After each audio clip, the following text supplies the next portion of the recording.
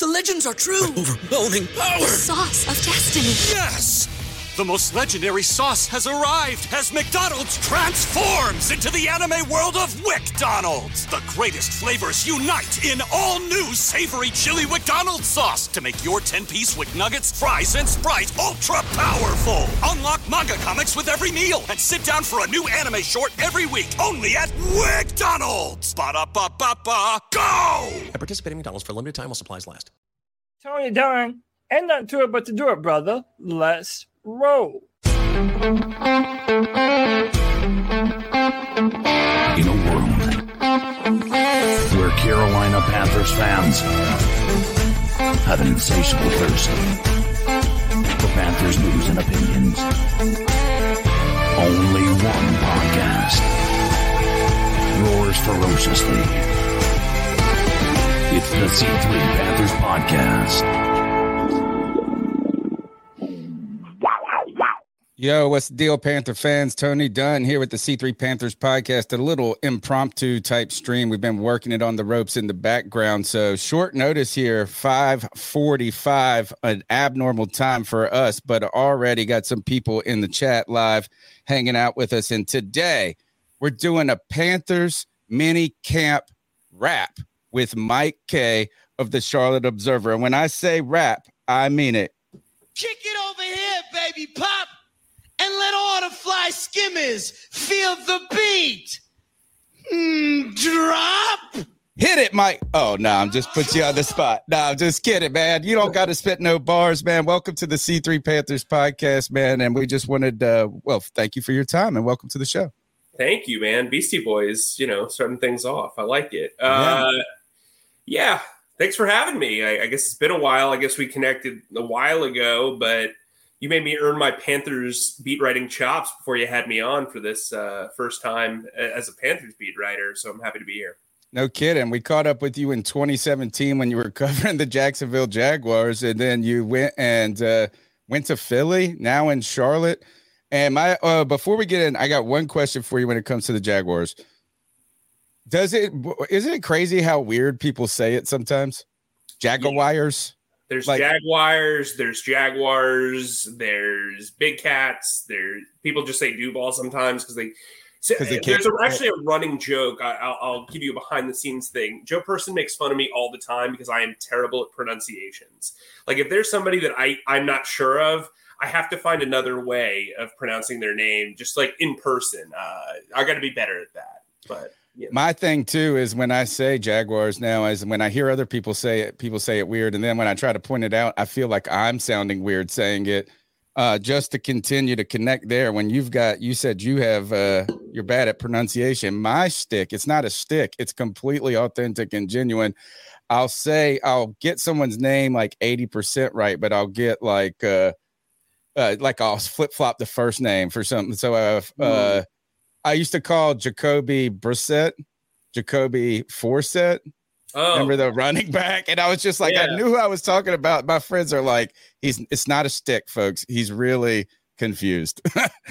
So anyway, we're not confused today. We're here to talk about the Panthers mini camp, little OTAs. And I wanted to pick your brain on some of the top headlines that are coming out or top stories coming out of mini camp as we wait. We've got about a month, maybe a month and a week until training camp comes. It is going to be the doldrums of discussion.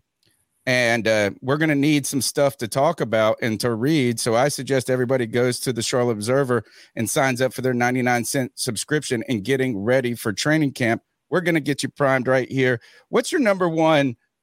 What's on your burning mind? What's the number one story for you coming out of Panthers OTAs and training camp? Well, the number one pick. That's what it is. Go. I mean, when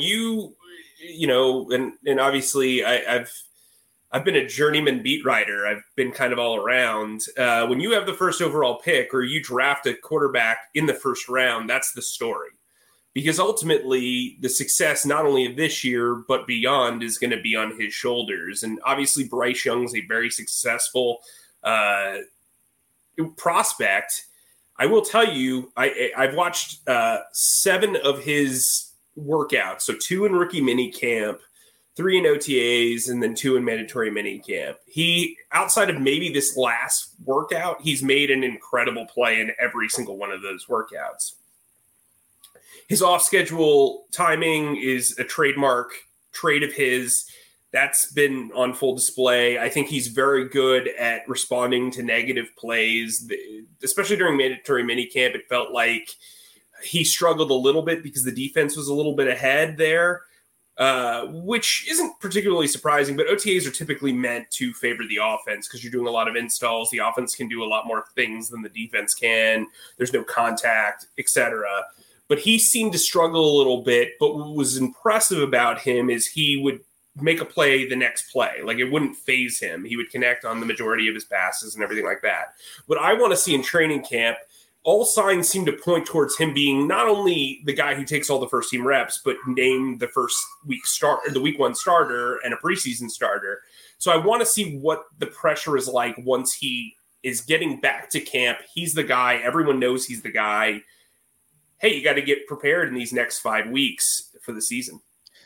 The size has been on people's minds since he was drafted, but we've continued to tell ourselves he is the most prepared, the guy that has the sort of Luke Kuechly gene to him when it comes to preparation and ability. I heard Doug Gottlieb talking about the NBA Finals, and he was talking about how Jokic isn't the most athletic dude, but it's like the Tom Brady's, the Jokic. These guys, they're not the most athletic, but they have something special to them. They have sort of characteristic that is innate to them. Are those characteristics palpable enough to make us feel better about his little size? So I think with the size thing that a lot of critics miss is he's got a very high release point. He is very easily able to avoid batted passes at the line. Everybody gets batted passes at the line. We saw 3 throughout this offseason program. I'm sure there were ones where we were away. But realistically, when you can see the field the way he does, and you can see it on tape, his eyes stay high. He knows what he's looking at. I think that's a really strong advantage. If they're going to run a lot of RPOs, if they're going to run a lot of shotgun, the height is less of an issue, in my opinion. That said, what I'm worried about is durability. Yeah, I mean, if he gets hit, like the first time he gets blasted, we're all going to be waiting on bated breath. Well, in college, in my notes, I wrote every single time he takes a big sack, and what I mean is a big sack, like a body sack, it looks like a truck running over a puppy. Like, it really does it is like visually frightening, right? Yeah. It's I think that's something that's going to be in the back of your mind until he takes a few licks, during live games. And I think that's not going to go away until you see him bounce back up. But what I will say is his quick processor allows him to not only move around the pocket to see things before other people do, typically in the league, but he's also relatively elusive. He isn't the best athlete, like you said, but his elusiveness comes out of thinking quickly. And I think that's been put on display a lot here in the early weeks of his tenure. I'm interested to see what happens when the bullets actually fly, obviously, but I think facing the Jets in joint practice, as the Observer first reported last month, those are going to be really strong practices because he's going to face a different defense. He's going to face some high tempo practices, and he's going to be wearing pads. And I think that's going to be a really important predecessor to the preseason. Yeah, I'm 100% with you, is that the size is only concerning if he gets like, you almost want to see him not get picked out of the ground, like where he's like imprinted, all right, or hit into row 7. He is, I'm trying to temper, my concerns aren't with him getting hurt. I'm trying to temper my expectations at this point of excitement. Like, and how excited should we truly be about this offense? Now, this is the season for rose-colored glasses. This is the season of optimism for any fan base where we're all undefeated at this point. The Panthers, though, while we've gotten a lot, we've gotten the super squad of coaches or this is the fan narrative. And I know you're very well aware of the fan narrative, the super squad of coaches. the offensive minded group of people, the young up and coming defensive coordinator, seasoned veteran staff as well. So there's a great balance. And then you get the most impressive. They say if he was 6'2", he would have been, nobody would have questioned his capability. The guy that could be a distributor, the point ball. And now we're going the point guard, should I say.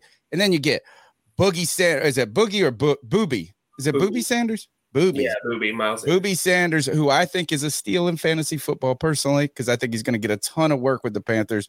But we've gotten some weapons, it looks like. But at the same time, we don't know anything about those weapons. Terrace Marshall Jr., unknown. Adam Thielen, old.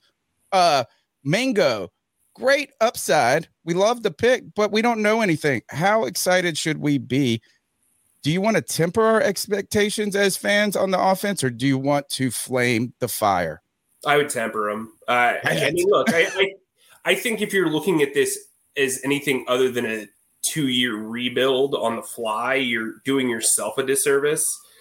I think the wide receiver group has depth. I don't think there's a guy who particularly scares the secondary. I think the tight end room's gotten better with Hayden Hurst, but I don't know that you can trust him to be healthy for a full 17 games. He's also never truly been the guy from the, across the middle standpoint. He was the starting tight end in Cincinnati last year, but his numbers aren't terrific. I do think Ian Thomas has improved with the new staff. I do think Tommy Tremble is going to be improved. I think Terrace Marshall is in for a breakout season, but a breakout season for him really is like 800 yards and 4 touchdowns. So again, I think this is a group that's got to kind of learn and grow and do their thing. But I don't think there's as you can hear my kid yelling in the background. It's okay. I got 3. I think it's unfair to put the expectation of this team just blowing up the league. Typically, you see quarterbacks take a massive jump from year 1 to year 2. The way they've spent money, it's apparent that they think that this is going to be one long step in a 2-step process. I think when you look at the radical changes on defense, that's going to take some time to kind of get used to. They are converting a lot of players to new positions, and frankly, they don't have a ton of depth on defense. They don't really have a ton of depth on offense either. I mean, wide receiver, everybody wants every team wants 4 guys who can legitimately play in the league. They've got about 6, but that doesn't mean they're the most talented wide receiver group. They just have guys who can play. And I think it's going to be an interesting feeling out process that first month of the season, especially with the way the schedule is, because they're on the road a lot and they have tough opponents on the road. It's not just road challenges. You're going to have to figure out what this rookie quarterback can do right away. And you're going to have to hope that the offensive line sticks together and plays well. I think the offensive line kind of overachieved last year. I think this team in general overachieved last year under Steve Wilkes, which is a testament to him. But I think now you're square back to reality, and you've got to build on top of that. This team to me looks like an 8-9, 9-8 team. And I think, that's kind of where I'm at. I so wish that you would have gotten to Charlotte about 8 weeks earlier, because with the story you said, we were talking earlier, and you said you got there in week 4 of last season. Mm-hmm. The story, though, is that, and we've got PTSD from when it comes to Matt Rule. Sure. But the story really, or the feeling we had, was it looked like a burning building in the background, like that meme of the person sitting in the fire, the dog sitting in the fire. We felt sometimes that like maybe fans were exaggerating it, and we were just being so extremist, fanatical, like fans tend to be. But then there was a headline that popped out recently that Tommy Tremble said he felt like he's finally getting coached up. Can you just speak? Yeah, that was my story. Yeah. Is you've been with 3 organizations now, covered the beat for at least 3 professional teams. How is the the OTAs and the mini camps felt under this super squad? Is it felt like particularly well organized, or is it just like everybody? I mean, look, I think Frank Reich's too nice. He's just like, everybody's awesome, dude. Nobody. That's why Deuce Staley is here. So what I would say is this. They're extremely efficient practices. Like, there's no wasted movement. Everybody does their thing. Like, something that I was really impressed by, and typically in the league, you do this in training camp, but like the first OTA session that we were at, they split up the groups from the first and second stringers and the third stringers. Like, they made sure that the third stringers got reps. Matt Corral got a ton of reps off to the side with the deep depth players. And then they had Bryce and Andy kind of, going back and forth. And they did it in such an efficient way that there were added reps. You took advantage of your time. Frank knows how to coach. He knows how to run an NFL practice. So does Andy Dalton. That's part of the reason why you bring him in here, to show Bryce Young how to do it. And I think, like you said, you've got guys like Josh McCown, you've got guys like Thomas Brown, you have by the way, Thomas Brown, I think, is the most underrated hire on the entire staff. You've got guys like Ejiro Evero. A lot of guys have been around very smart coaches. They've been around winning programs. That's really important. Jim Caldwell's there. Deuce Staley won a Super Bowl. Like, there are people that are extremely intelligent and time effective on this staff. And I think from a time effectiveness standpoint, it was a very good OTA workout. I'm not going to say it's the best workout I've ever been to. I mean, Doug Peterson ran workouts very, very well. Despite the amount of vitriol he got on the way out, Doug Marrone ran practices pretty well.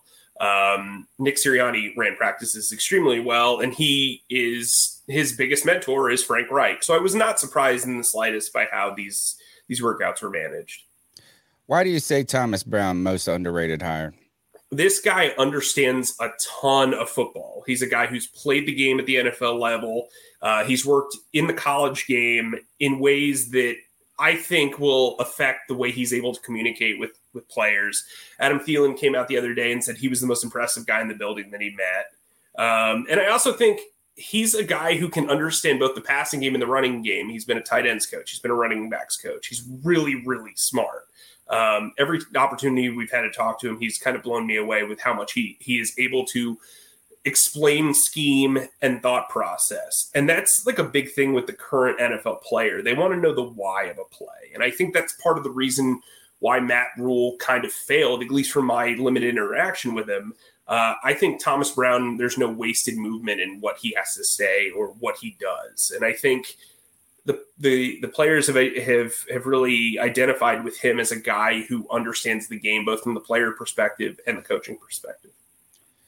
We took a lot of, I guess the word be solace. We were happy with the way the offensive line played last year.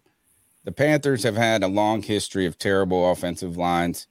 And when we get one that's average or above average, we think it's the best damn thing ever. I mean, hell, we went to the Super Bowl with a damn average offensive line, and because of a Superman behind that line. But last year, a lot of promising things with a rookie left tackle. Ike Ekwonu played really well down the stretch. Bradley Bozeman comes in, and he really kind of, it felt like the line started to gel when he stepped in there at center. But they also suffered some injuries when it comes to Austin Corbett. And Brady Christensen also had a late foot injury too. What is the sentiment? What do you think the real sentiment about the offensive line is in the building and from your perspective? Because I think we tend to, fans sometimes are like, well, it was good last year, it's going to be good this year. Yeah, I mean, I think they're high on the offensive line. I don't think you take Bryce Young unless you feel like you have at least a sturdy offensive line. They made a surprising move in restructuring Taylor Motton, which basically guarantees him the next 2 years. He's getting a little bit older. I think he's probably a top tier right tackle in probably a top 10 right tackle in the league, maybe a little bit better than that. I think they feel good about him, even though he is getting older and hasn't been extremely consistent. I think Icky, to the moon. They are thrilled with what he showed. He was tremendous last year, especially after some early hiccups. Bradley Bozeman's a guy who is very good at what he does, but what he does is somewhat limited. He is a power blocker. He is not. You're not going to run a lot of outside zone read type of play, or you're not going to run a lot of zone blocking scheme with him. He's just not that type of player. He's like an old school grinder, knows the grindstone kind of guy. So he affects how the guards typically play. The tackles are sturdy. You can depend on them. Awesome. They re-signed Cam Irving, who's a solid swing tackle. You probably don't want him in a game regularly, but he can fill in if a guy gets injured mid-game with this, whatever. At guard, Austin Corbett, in my opinion, was the most underrated player on the entire offense last year. I think from a right guard standpoint, he's terrific. He's also coming off an ACL injury. We know that he's going to miss time. He's probably going to start on the PUP list entering training camp. That's not unusual. The guy who's been replacing him, they are enamored with in Cade Mays. 6th-round pick last year, really impressed a lot of people with his versatility, got some fullback snaps. He is a guy who I think has starter upside. And when you get to left guard, it's very interesting because while Brady Christensen was fine at left guard, he was clearly the least – I'm trying to choose my words properly. He was probably the least productive of the 5 starting linemen towards the end. He was fine. Left guard, fine.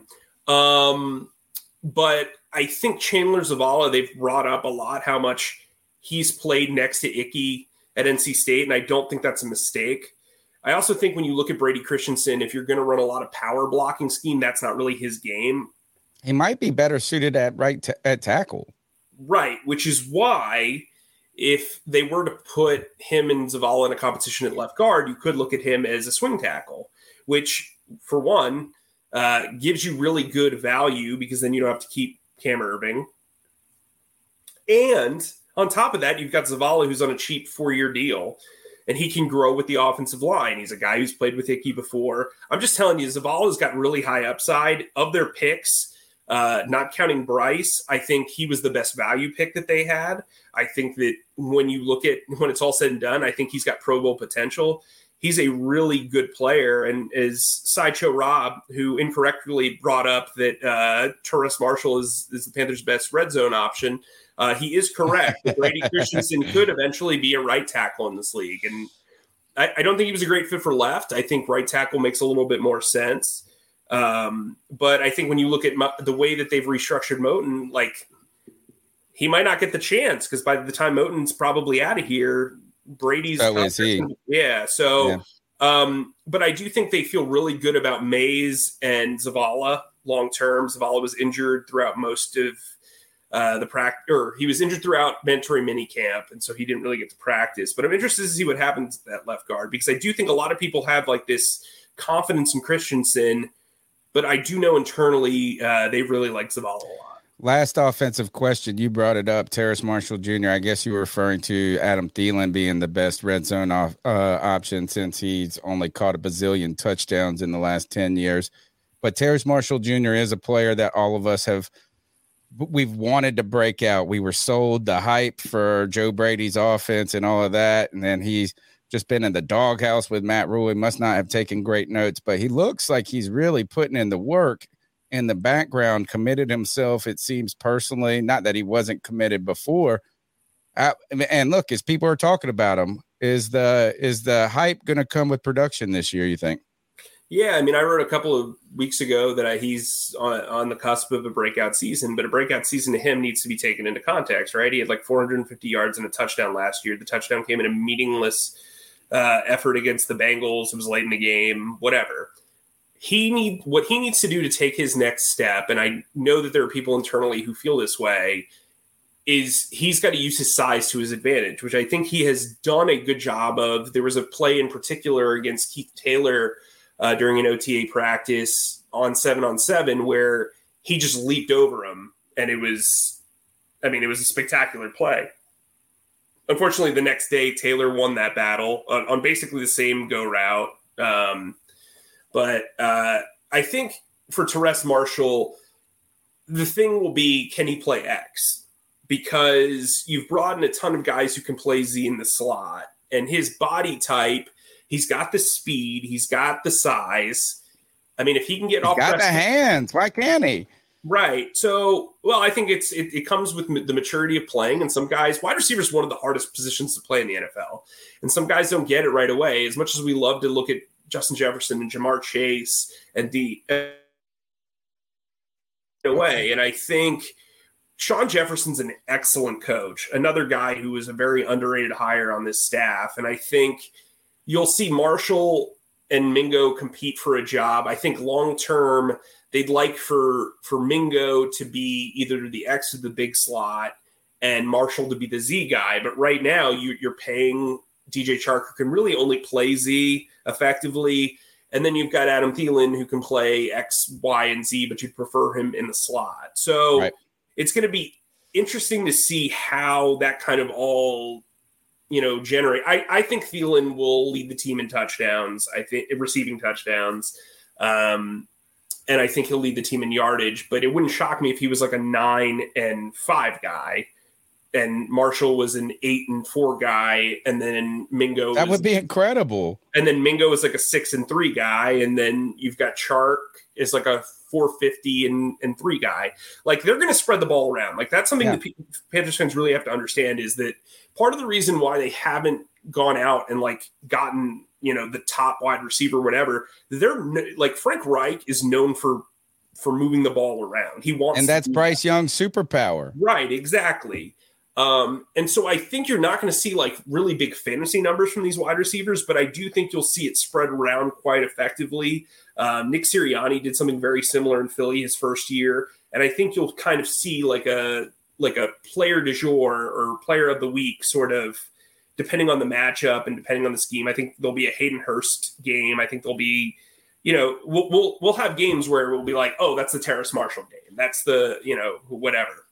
Other than a few minutes more of your time, I do have a personal request. Is other than we've got a big audience on the impromptu with no advertisement. So thank you for that. Go check out Mike Kaye's work at the Charlotte Observer. You can get your online subscription for just 99 cents. That's nothing, man. $1 to help not independent, but local media, the people that know these teams the best.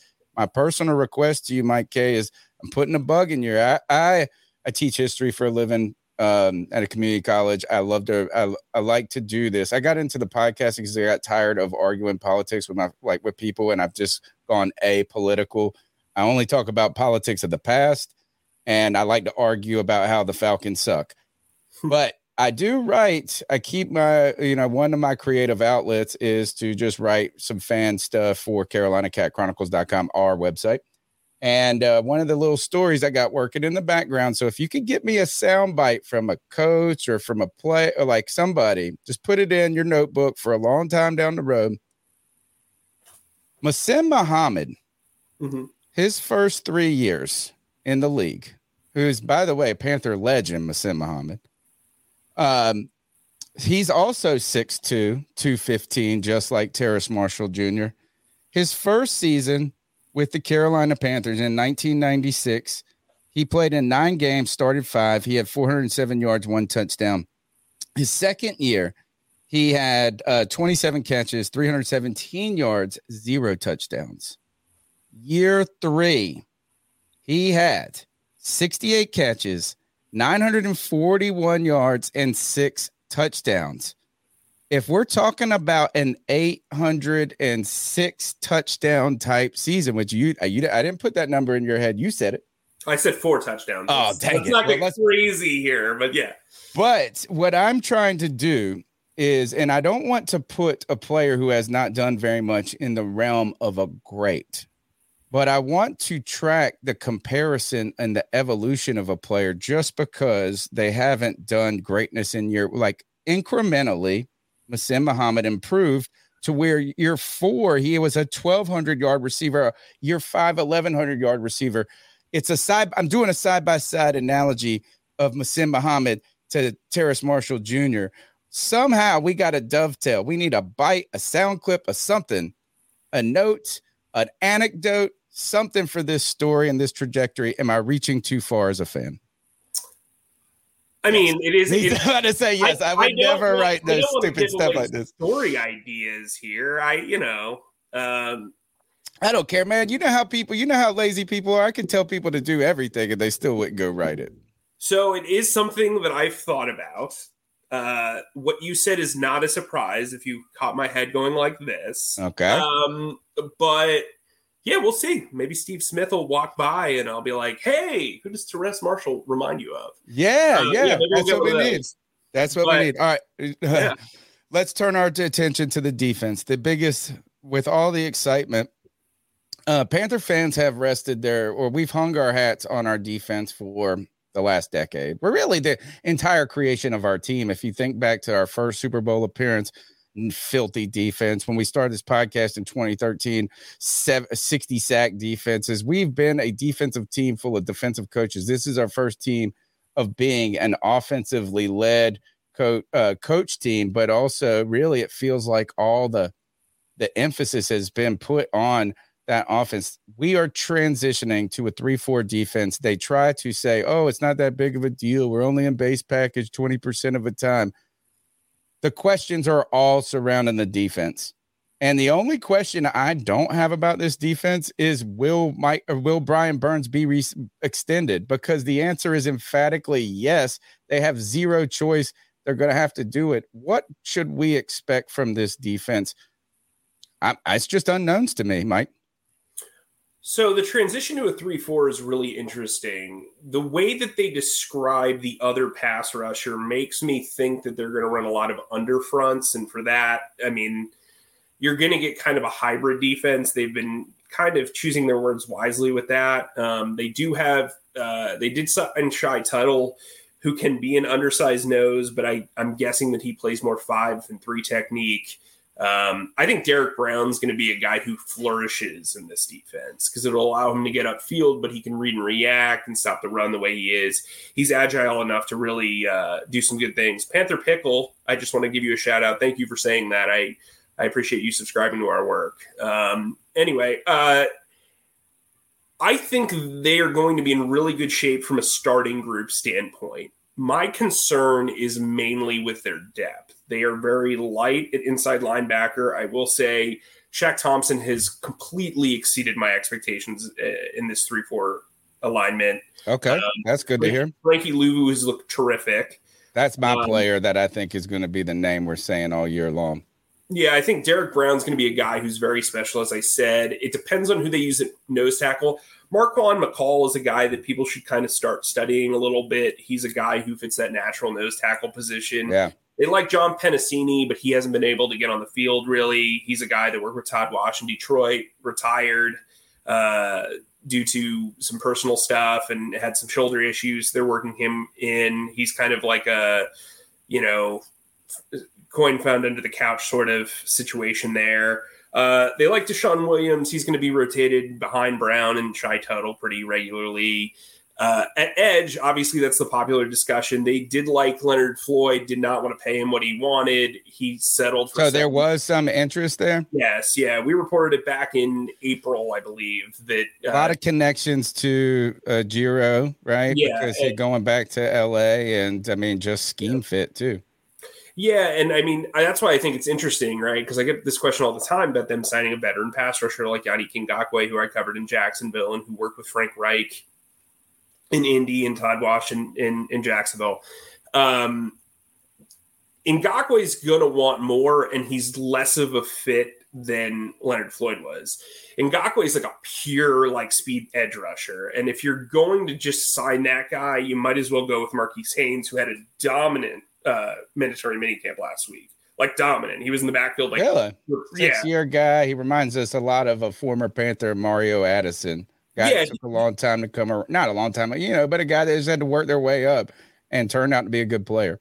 Well, he's a speed edge rusher, so he's not a guy who was going to ever be a read and react guy. He wasn't a guy who was just going to win with a bunch of moves. I wouldn't go to the bank on that one, Sideshow Rob.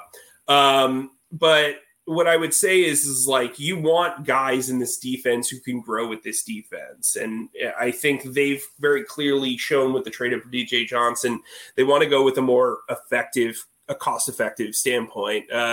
So I wrote a stock watch today, 2 guys that I think might not have fit the scheme as well as I thought they would have are Brendan Smith and Amari Barno. I think those guys, it was very easy to kind of unnotice them. You know what I mean? They didn't, those 2 guys that with their athleticism, without pads on, they should flourish.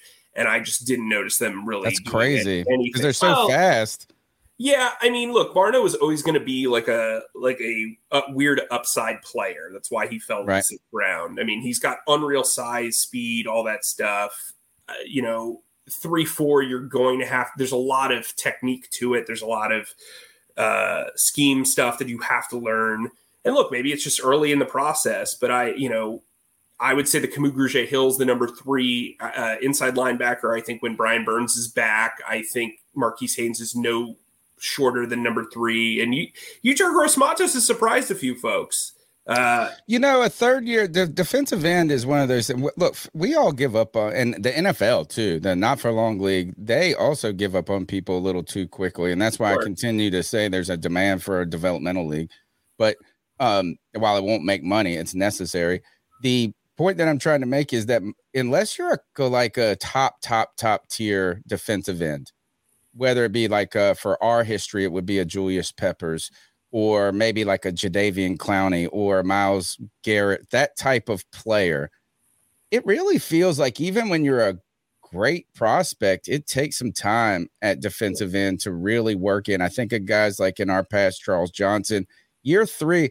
I'm always looking at these defensive ends in year 3 to see, I'm not giving up on them. YGM fans they hate the dude.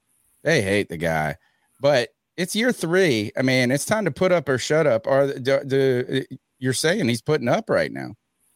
Yeah, I mean, I think he's doing the necessary. No pads, though. Who knows? Yeah, I think he's doing the necessary work. An issue that I had with him pretty regularly is he would take it looked like he would take the wrong gap or he wasn't very assignment sound.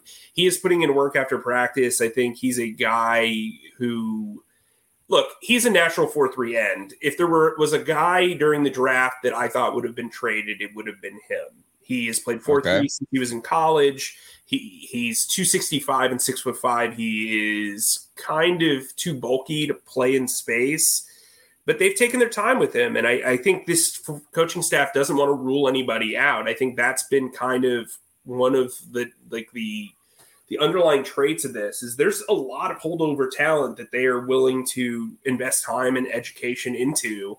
And I think, Barno was a guy who just from his athletic makeup and all that other stuff that I thought was going to be an immediate great fit in here. And so maybe they're going to take the patient approach, but I don't think they have the depth to really do that right now. So it's going to be very interesting to see some of these camp battles, especially if they bring in somebody, I don't think that they're going to make a splash signing at edge, but if they bring in somebody like Kyle Benoit or Carl Nassib, I think that bounces one of the holdovers off the roster. I don't think they're going to be very right now in my internal 53 in my head, I have them keeping 4 outside linebackers and 4 inside linebackers. And I think the young holdover guys are not as well positioned as they probably could have been had they not switched to a 4-3. They switched from a 4-3.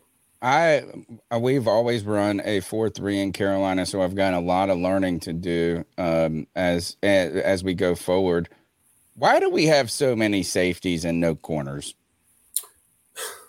I mean, and then I'm going to ask that.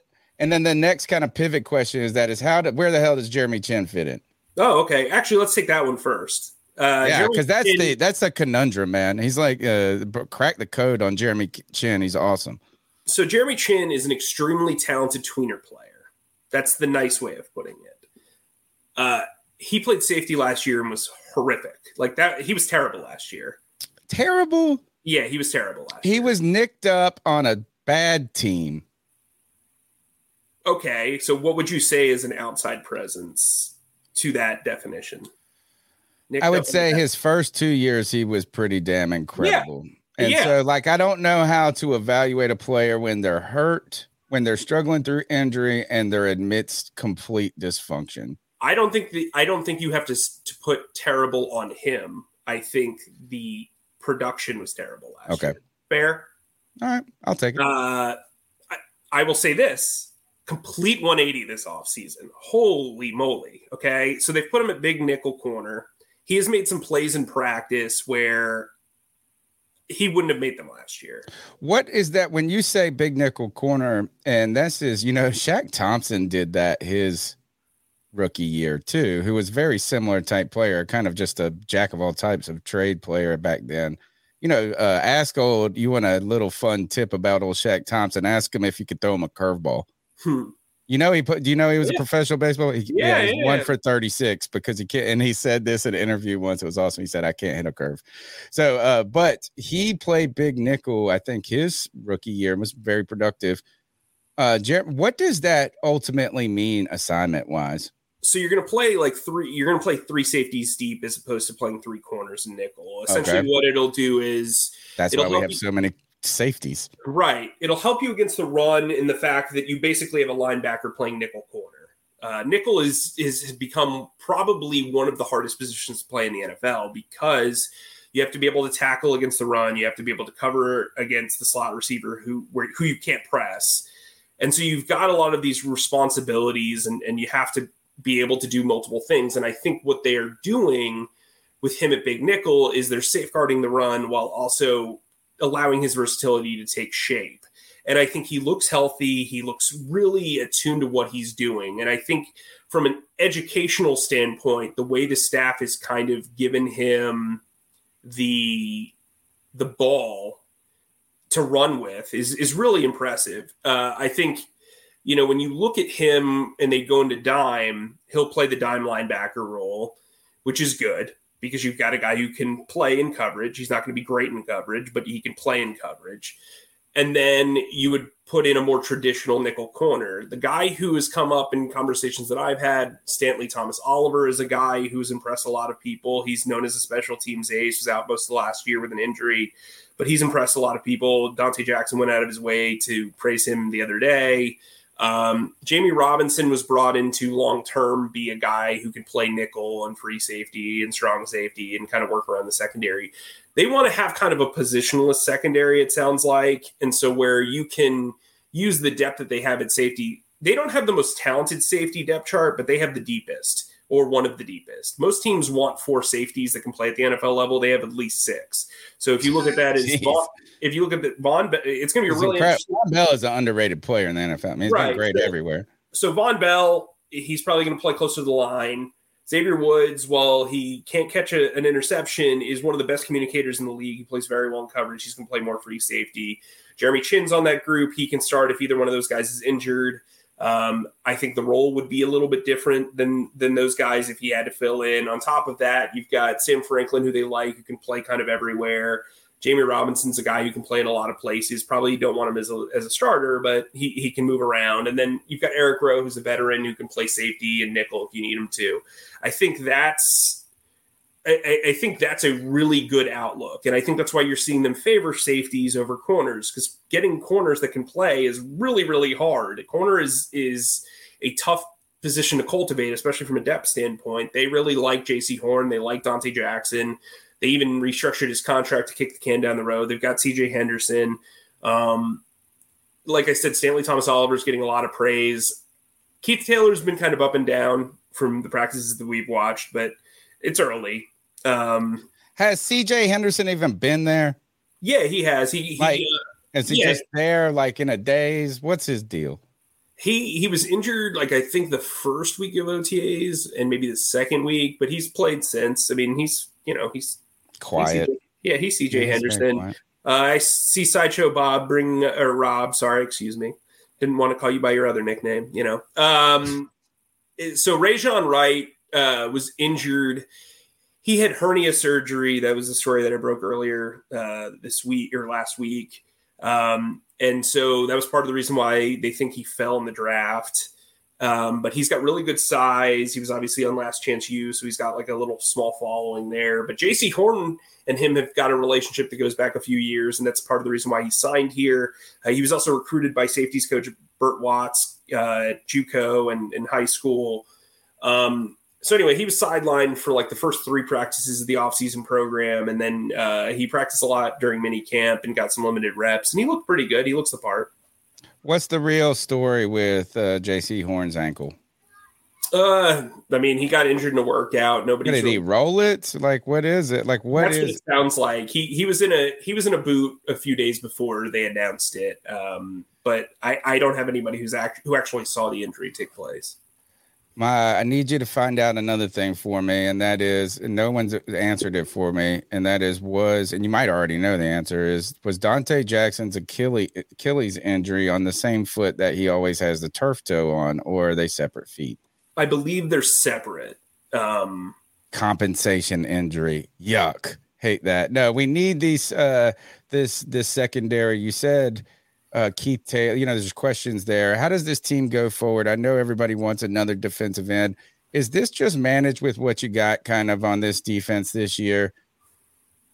Yeah, I think so. And I think they want it that way. I think sometimes when you're going through a transition to a different scheme, or you're going through a transition to a different staff, you want guys who want to be there. You want gamers. You want guys that can prove that they can be foundational pieces. And like I said, they're going to have a ton of cap space next year. That's when you're going to see them make more for the win moves. And I think right now you want to set a base here, but you know that you have like excellent players at every level of this defense, but you need guys that, can be role players. And I think that that's what they need to cultivate here. If JC Horn or Derek Brown goes down, you're going to feel it. Like you're going to see it. Like if Shaq Thompson goes down or Frankie Luvu goes down, you're going to feel those losses. And I think they've got to get beyond that. In order to do that, you've got to cultivate depth. All right, man. Good stuff there. Is final thoughts on this team as you get ready for training camp. What are you going to be writing about or thinking about preparing for? This is, again, you've covered several teams around the league. And as we hit this kind of, I don't want to call it a dead time. Look, people they want stuff. We have to manufacture it sometimes. And when I say manufacture, not the facts in the news, but the discussion in some cases. What should we be mentally thinking about as we prepare to go to Spartanburg? And my advice to you, if it's your first time in Spartanburg, bro, get ready. That shit is the armpit of hell heat. It's just dead. And I'm from Eastern North Carolina, so I'm used to hot, humid. It's just dead heat too. There's no damn breeze. It's just freaking miserable out there. We're just baking in the sun. Other than getting ready with our sunscreen and tons of water as we go out there and look at these practices, what should we be mentally thinking about and preparing over the next 30 days as we get ready to go to Spartanburg, South Carolina? Well, now I can't think about anything else. Oh, yeah. You are going to be sweating, bro. You are going to be miserable, homie. Yeah, I mean, just go ahead and ready to shower twice a day. I'm used to this Jacksonville heat, but, We'll see. We'll see. It's like a special dead heat. It's just weird, man. It's not fun. I think the important thing to think about here is, keep your expectations measured. I mean, I think an 8-9, 9-8 record, even if they don't make the playoffs, is a really promising start for them. Oh, yeah. I think this the team last year really was a 5-win team that overachieved and won 7 games.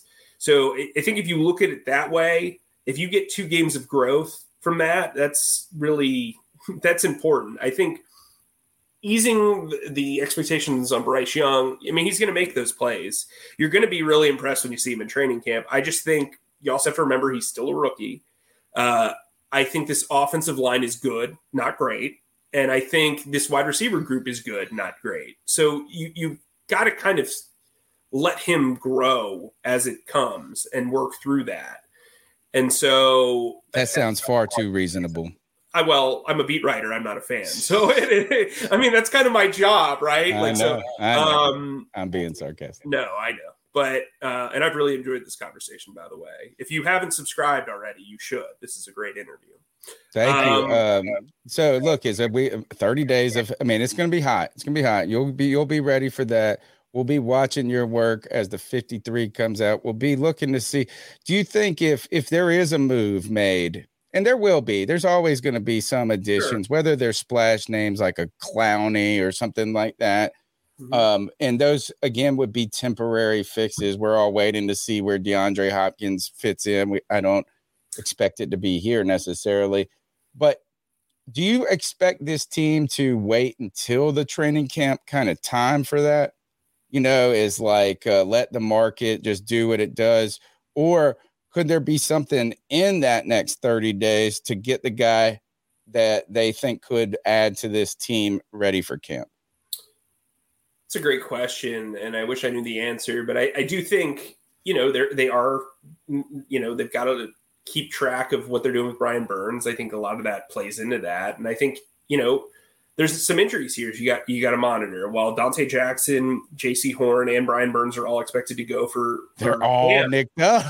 Yeah, they're all nicked up. And on top of that, you never know what can happen in a rehab process. So, I mean, corner and edge are the two most important positions, frankly, in this defense, and they're light. So, and injuries determine everything in the NFL. Sure. How many great teams have been ruined by injury, and how many teams have had success just because they had a healthy fucking season? I mean, that's it. When you look at a team that does well, they just their line sticks together. The teams are there. All right, great stuff, Mike. Look, I need you to tell them on Twitter. I can tell them Mike_EK, but you can also tell them where they can get you on Twitter, and also why they should go to the Charlotte Observer and support Charlotte media, because they need that inside tip on the Carolina Panthers. Well, I think pre-interview, we said we would do 15 minutes. We're at 51 minutes. Yeah. So, I bring the goods. Pay the man. I bring the goods. Like, you'll see everything that I do with practice notes. If you can't make it down to training camp, you'll see they're extremely thorough. If you just look at my OTA notes, we're going to have a lot of really good deep depth features on a lot of your favorite players, a lot of the players you might not know or not know enough about. I saw a lot of Rajon Wright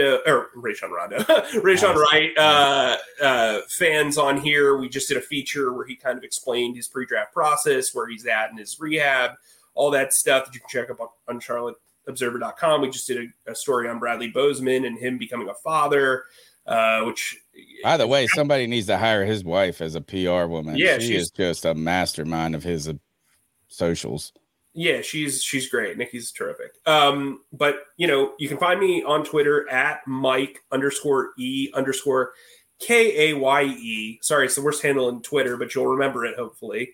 And then, like I said, sign up for the Observer. There's a bunch of stuff on my timeline right now. You can subscribe through that. And when it comes time for training camp, if you live in Connecticut or Wisconsin or whatever, I can be your or across the pond, like 3 people in this chat room. Oh, hey, yeah, Rich Kingston. Yeah, man, we got an international audience here. You guys can get the inside tip. Pay this man. I milked him for his time. And he won't get paid directly, but let's keep the damn thing alive. Mike, so fantastic stuff. We're going to go ahead and get out of here. Thank you, man, for your generosity with your time. And I'll thank you again right after I hit the end of this. Guys, tomorrow night, Tuesday night, live, C3 Panthers podcast, 9 p.m. You know the number, 252-228-5098. Call in. We're going to have a blast.